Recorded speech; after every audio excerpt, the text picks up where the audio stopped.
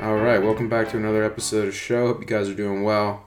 I know it's been a little while. I'd say one of the reasons for that was I drove across this country in a car. I want to thank my friends who I know and who I don't know in the Midwest and West, beautiful West, deserts and stuff, for offering their homes to me along the way. A place of refuge on my 3-4 day beautiful trip across the United States of America. And I'm settling in here in Lakerland, exactly where I want to be. Clippers land too, kinda. Not really though. And just wanted to give you some updates on where we're at with the NBA Chop Shop, and we'll talk a little playoff stuff, but I want to keep that for a later day.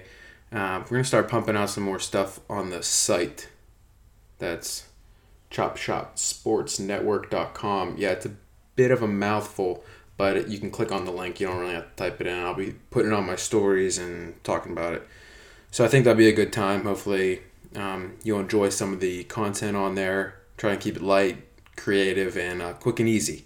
Because I know no one wants to rummage through a 6,000 word doctrine on some stuff. I don't know, maybe you do. And I guess we'll have some of that stuff on there as well. Also, just this morning, made a little newsletter, so maybe once or twice a week, if you guys sign up with your emails, I'll have some similar stuff to the site, but maybe a little more exciting things that, I don't know, I can't really put on Instagram. It'll be, again, light and have fun with it, so nothing too serious. I don't know, maybe flirt with YouTube a little bit, but I don't know, baby steps here. Okay, getting into some NBA stuff, because hopefully that's why you guys are here. The schedule came out, and I was confused for a while because I wasn't sure if it was random or not, if everything was just a random schedule, but I'm reading here that they tried to make it similar to what the old schedule would have been, and it's clear that they did that for some teams, like the Pelicans.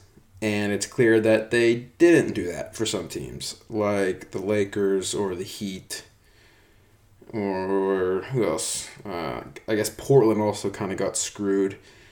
And it makes complete sense why this happened, because you got to make the seeding games interesting. So, of course, the Lakers, they're going to pit them up against higher caliber teams just so that those seeding games are fun. I mean, and I don't really blame them, and I'm also glad that it'll be exciting and looking forward to.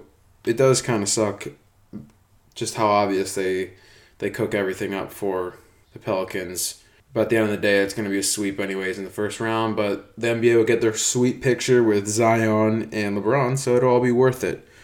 And that was kind of just general ranting. My buddy Jake brings up a great point about who would be least affected by a positive corona test.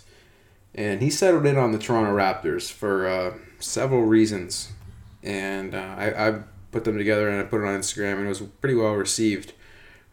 For one reason is simply their depth, and also that they don't rely completely on one star, like a lot of the other quality teams that you could consider a contender to be. They do need Pascal Siakam. Like, if Siakam goes down, it kind of goes to hell. But we have the second best defense in the league with Siakam and Lowry. And then if you take Siakam and Lowry off the floor, they still have the second best defense in the league. And I'm not saying that they're going to, in crunch time, take Siakam and Lowry off the floor. I'm just trying to prove a point that there's a decent amount of depth on that team. They've also had this next man up mentality, which I think is pretty important in this world that we don't really know what's going to happen next. We don't know who's going down. And the Raptors have made that part of their culture with, all right, we rely on Drazen for a while. He leaves, bring in Kawhi. All right, we got a new dog. We got like a new top dog, and they made it work. And then Kawhi leaves, and Pascal steps up to an unbelievable rate. And I don't see why, if Pascal would happen to go down, why there wouldn't just be the next man up. Another huge reason is just Nick Nurse. I think it's safe to just leave it at that. And also just the experience. They've been in these moments together, as we saw last year in the Asterisk Finals, and I don't think you can discredit that. So Toronto's probably the favorite for a dark horse team. I would put the Celtics at number 2, just because I like their front line of Tatum, Brown, and Smart, and even and Kemba. I didn't say Gordon Hayward on purpose, just because, God, it's just so frustrating. I know he turned it around there for a while, but I'm not the biggest Gordon Hayward guy. So yeah, definitely with Boston again, a great defensive team and plenty of guys that I think stepped up and they've been able to show. They also handle viruses well with ridding themselves of Kyrie.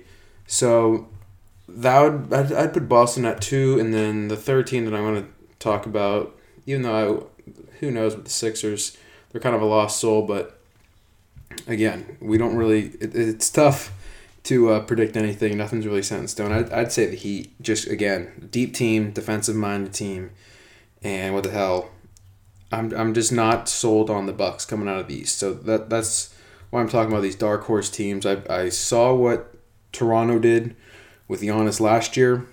Yeah, and I know they had Kawhi, which is a huge difference between last year and this year, but that defensive energy, it's baked into those Raptors, and I don't see why they aren't going to do the same thing, or why they couldn't do the same thing, especially with the slippery slope here. But I mean, Milton goes down, that team falls off quickly.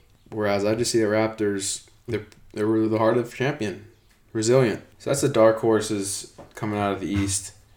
I'm going to save some of the West talk for another day. I just wanted to get another pod out there. It's been a while, and build a little habit of this. So yeah, it's good to be back.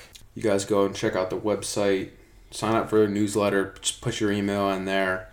And it's nothing's going to be too heavy. It's going to be light, quick, and easy. Hopefully fun. And yeah, thanks for tuning in.